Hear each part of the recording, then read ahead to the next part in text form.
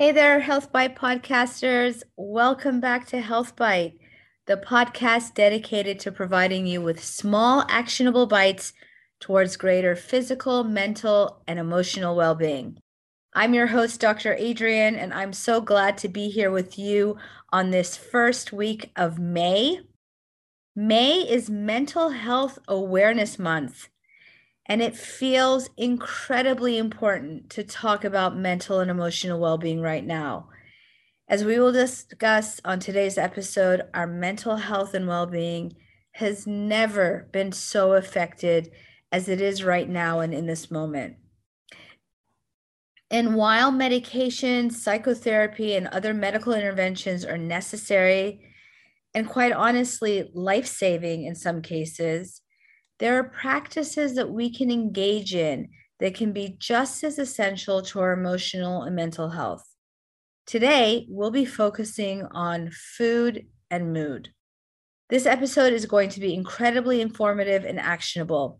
So grab a pen and your notepad and let's dig in. Mental health has actually been on the rise for over the past 2 decades. But really, it has increased over the past 2 years, particularly depression and anxiety. Now, depression is characterized by feelings of low and sad mood. Also, people describe a feeling of apathy or lack of motivation, lack of enjoyment, and a decrease in energy levels. Depression can also have acute symptoms, more dangerous symptoms, such as feelings of hopelessness, despair, and thoughts of suicide. These symptoms can be mild or they can be significant, impacting quality of life, including sleep, focus, concentration, appetite, the desire for social interaction, and the ability to carry out daily activities. So here are some statistics. During this pandemic, the number of people who reported symptoms of anxiety or depression tripled in the United States. Globally, anxiety and depression increased by 25% and peaked to 43% of adults during the pandemic. Young kids and young adults have been disproportionately affected, particularly at risk of suicidal thoughts and self-harming behaviors. Women have also been more severely impacted, as have people with pre-existing health conditions such as cancer, heart disease, asthma. These people were more likely to develop symptoms of mental illness and mental health disorders as well. And finally, substance abuse, which is closely linked to mental health and emotional well being, has also increased over the course of the pandemic. In fact, substance abuse, or rather substance use, increased 15% in the United States during the year of 2020. In one study published during the first 6 months of the pandemic, it was shown that alcohol consumption increased by 14% as compared to the year prior, and by 17% in women. But what's worse and more alarming is that the incidence of heavy drinking during this time escalated by 41% in women. This is actually a really important topic and one that's gotten a lot of traction when I've discussed it on social media, particularly in my Instagram videos. And so I think I'm going to record a podcast on alcohol use in the near future. So stay tuned for that. Some alarming trends, and there are many reasons for these trends in mental health. As we know, uncertainty, loss, isolation, loneliness, all of these were happening during the pandemic, but our food practices did not help. And in fact, studies showed around the globe that overall consumption of fruits and vegetables declined, as did consumption of other healthy foods like fish, yogurts, lean meats. These were all reduced, while sweets, pastries, ice cream, fast foods fried foods all increased. And this matters, as we're about to discuss, because the risk of depression increases with poor nutrition. But first things first, because if you're suffering, first of all, know that you're not alone. Secondly, please get help. Medical therapy, talk therapy, counseling. Seek out the treatments and support that you need in order to be well. But there may be many folks out there who are already getting treatment for depression and still aren't feeling at their best. Or maybe they're not at the point that they feel, or that their providers feel that they need medications, for example, and yet they're just not well. If that describes you, then this episode is for you. The connection between food and mood, honestly, is fascinating, and I'm really excited to share this information with you. So first, let's talk about the gut-brain connection. In fact, Hippocrates, the father of modern medicine, once said, "Bad digestion is the root of all evil." Now, maybe that's a little bit melodramatic, but I'm going to talk to you about why the gut-brain connection is so solidified and so important. So let's go back way back when to when we were first conceived. When we were first conceived, we developed into a blob of cells. Yep, I know that doesn't sound really sexy, but that's the truth. Started out as a blob of cells, and then those cells specialized. One group of specialized cells are called the neural crest cells. Now, these are the group of cells that went on to make up the central nervous system, the brain, and the spinal cord. But these cells also went on to create the enteric nervous system, or the nervous system contained within the gut. Did you know that the gut contains between 100 and 500 million neurons? Remember that neurons are the fancy word for brain cells. So these are actually neurons, but they're not in the brain. They are in the gut, which is why the gut has the name of, quote, the second brain. The brain and the gut are very closely connected in other ways. For example, there is a nerve called the vagus nerve. This nerve begins in the brainstem and travels down into the gut, where it then branches out and kind of engulfs and envelops and penetrates the walls of our gut. The vagus nerve can be considered as a freeway that connects the brain to the gut and allows them to communicate and be intricately connected.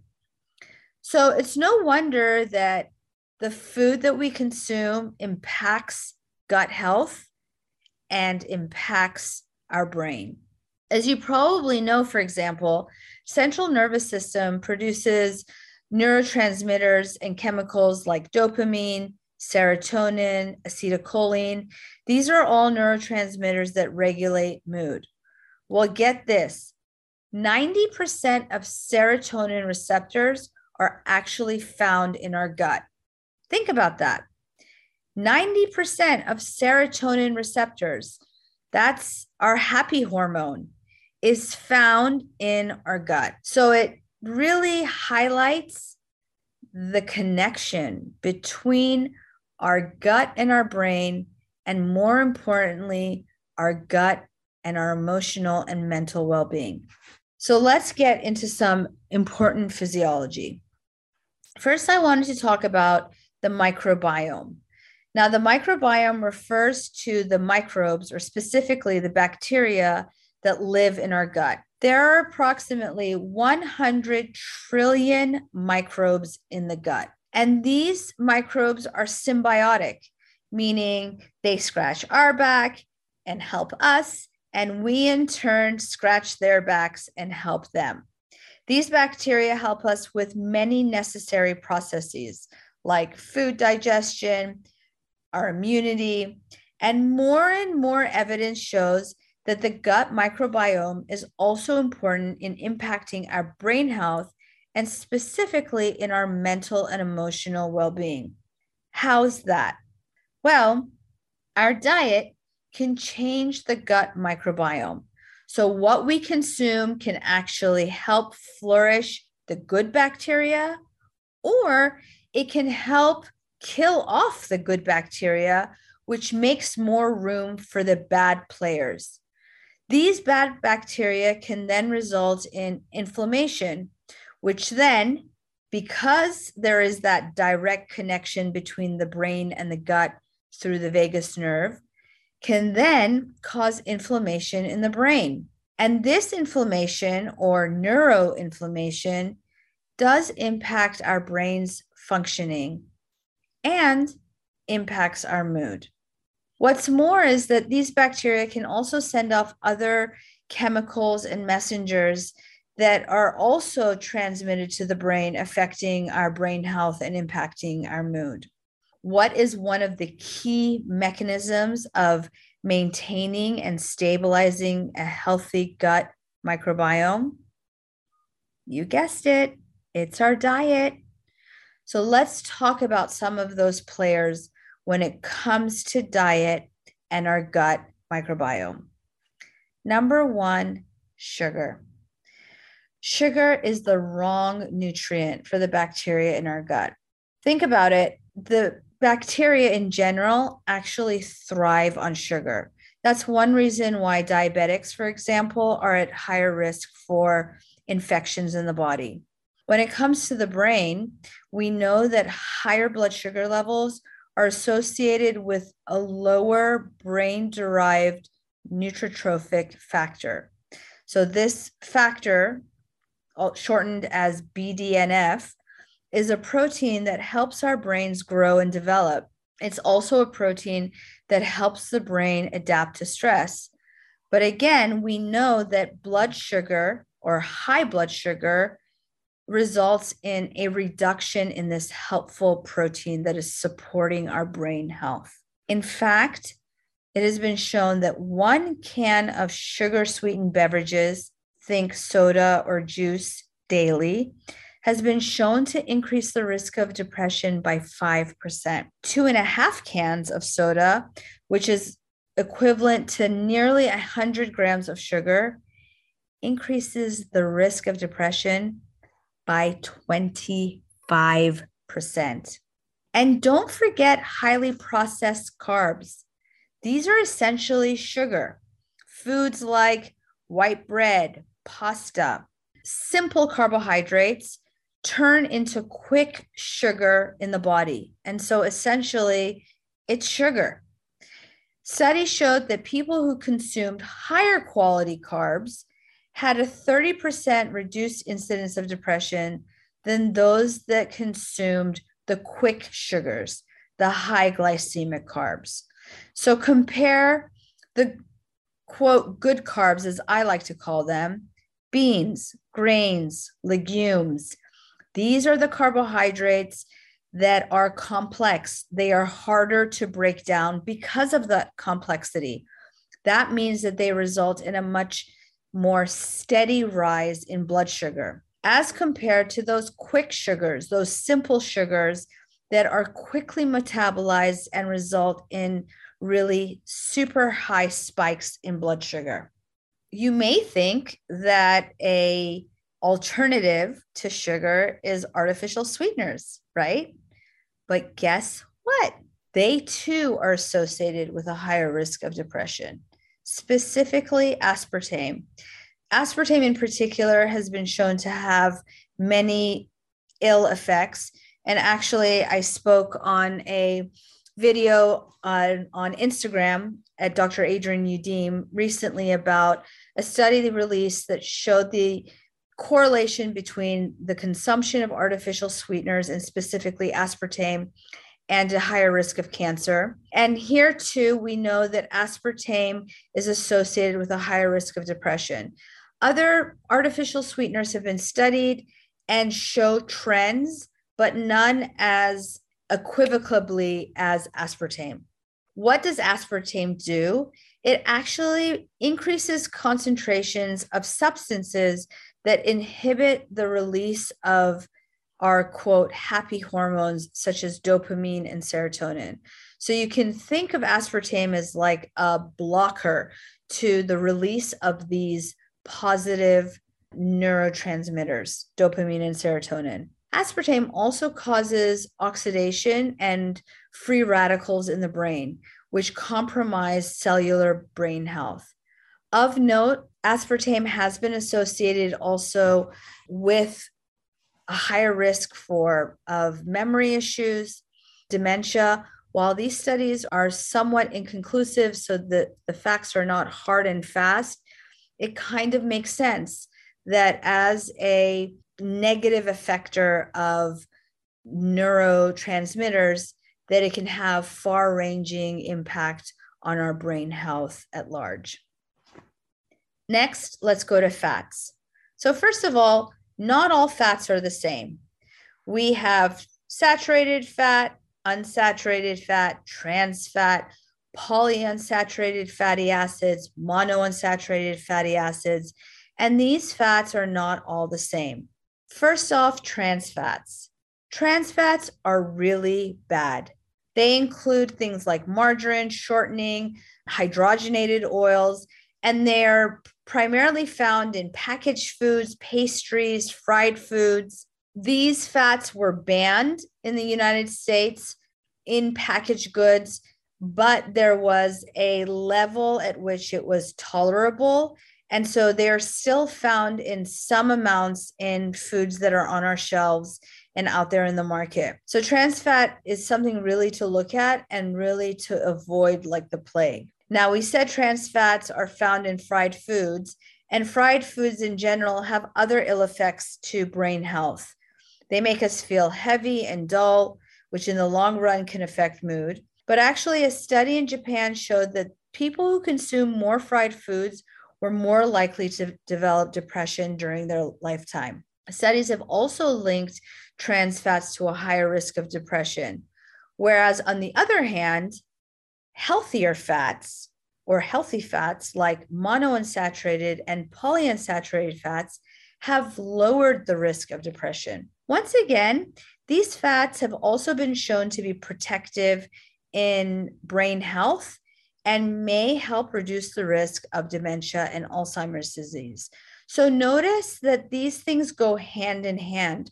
The nutrients that are protective of our brain and may reduce the risk of diseases that result in deterioration of the brain, like dementia, for example, are actually also important in preserving emotional and mental well-being. Whereas those harmful nutrients that are harmful not only for the brain, but are harmful for the body at large, for example, trans fats, they are not only harmful to the brain and to mood, known to be cardiac risk factors, resulting in cardiac and metabolic disease. So these things go hand in hand. The things that are not good for your body at large are not good for your brain health and are not good for your mood. Back to these good fats, the poly and monounsaturated fatty acids. These include avocado, olive oil, almonds, nuts, walnuts, for example, flaxseed, nut butters, seeds, and also vegetable oils. Now, it must be said that when it comes to certain kinds of fats, the polyunsaturated fats, they can further be divided into omega-3 and omega-6. And omega-3 is definitely the more favored. Omega-3s can be found in fish, particularly in fatty fish, including salmon, mackerel, tuna, herring, sardines. It can also be found in walnuts and flax seeds. Omega-6 can also be found in nuts, but are also found in vegetable oils. And while they can be helpful, too much of them are not. So get a good balance of good fats with an emphasis on monounsaturated fats and the omega-3s. These fats have been shown to be protective of the brain. They are also associated with a reduced risk of dementia and depression. And lastly, nitrates. Nitrates are found in cured meats, deli meats, sausages, cold cuts, for example. They have other adverse health effects, such as being associated with a higher risk of colon cancer, but they are also associated with depression, as they've been shown to alter that healthy gut bacteria in a negative way. So let's recap. And here's where I would grab a pen and paper and jot this down. Pause where you need to, rewind where you need to.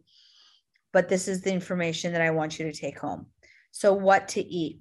Number one, probiotic and prebiotics.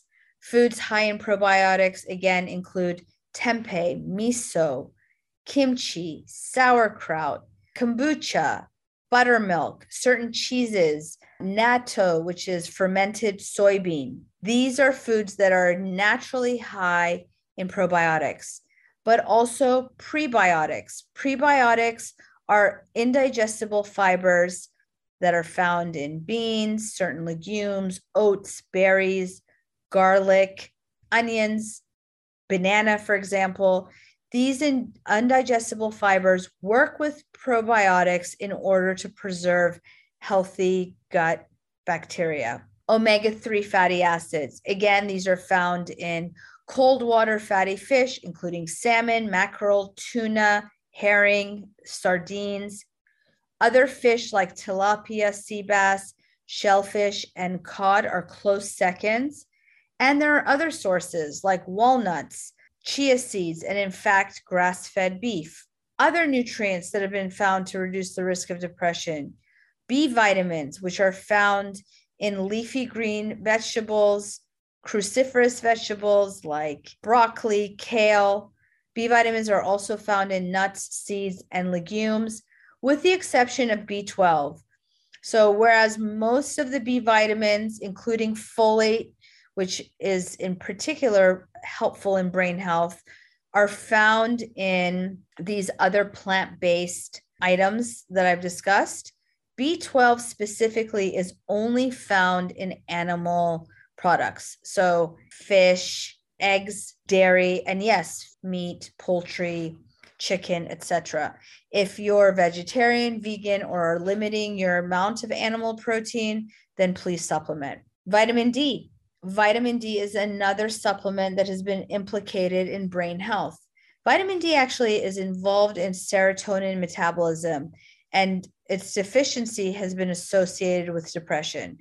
We get vitamin D from salmon. Many of our dairy is fortified with vitamin D because one of the functions of vitamin D is helping us absorb calcium.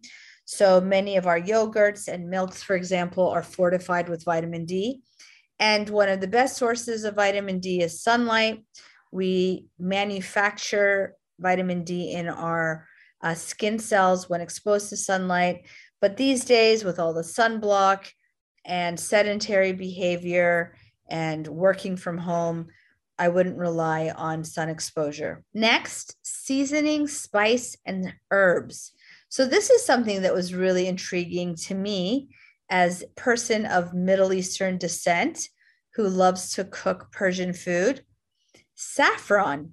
In one study, 15 milligrams of saffron was as effective as 20 milligrams of Prozac. Seriously. Saffron appears to increase certain neurotransmitters, including glutamate and dopamine, both of which are involved in mood. But 15 milligrams of saffron is quite a bit, particularly considering that saffron is more expensive per gram than gold. But if you have access to saffron and if you're using it, I recommend incorporating it in your dishes. Another seasoning is curcumin, which is the active ingredient in turmeric. Keep in mind that adding black pepper makes the active ingredient curcumin more bioavailable.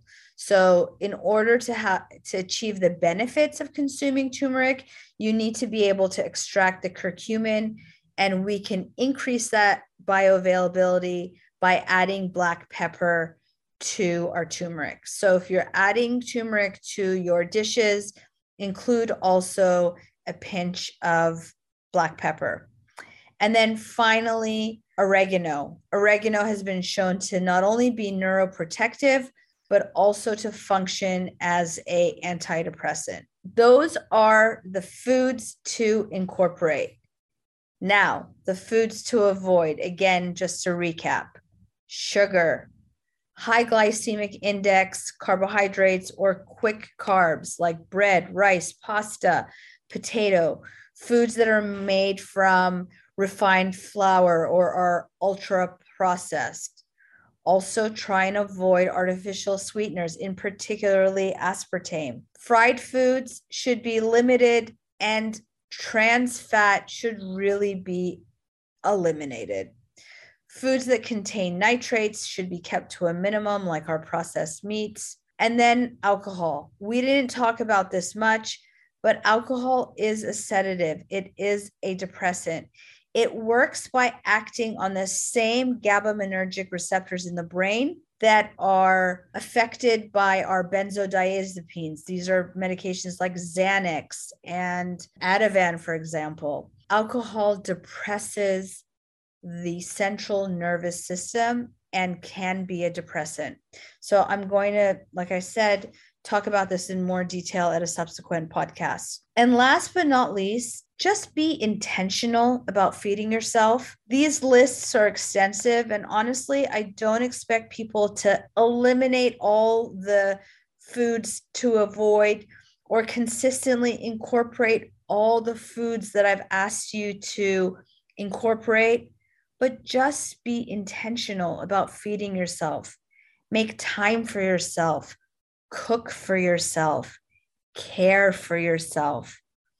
This act of self-care can be healing in it of itself. Well, that's all for this week. I want to thank you for your time. Time is our most precious resource. And really, I appreciate you spending some of that preciousness with me. If you love this episode, please subscribe. And if you think this message will be of service to others, please share with your friends, your family, and people that you love. Last but not least, I'm going to ask you to head over to dradrianudim.com. My team has created a mood pack with our favorite mood-enhancing supplements, including omega-3 fatty acids, probiotics, and ashwagandha. When purchasing the mood pack together, I will throw in my 30-day journaling course as well. These are tools to enhance your mood, mind, and body. What can be better than that? Here's to an excellent week. Have a great one, and I look forward to seeing you next week right here on Health Bite. Until then.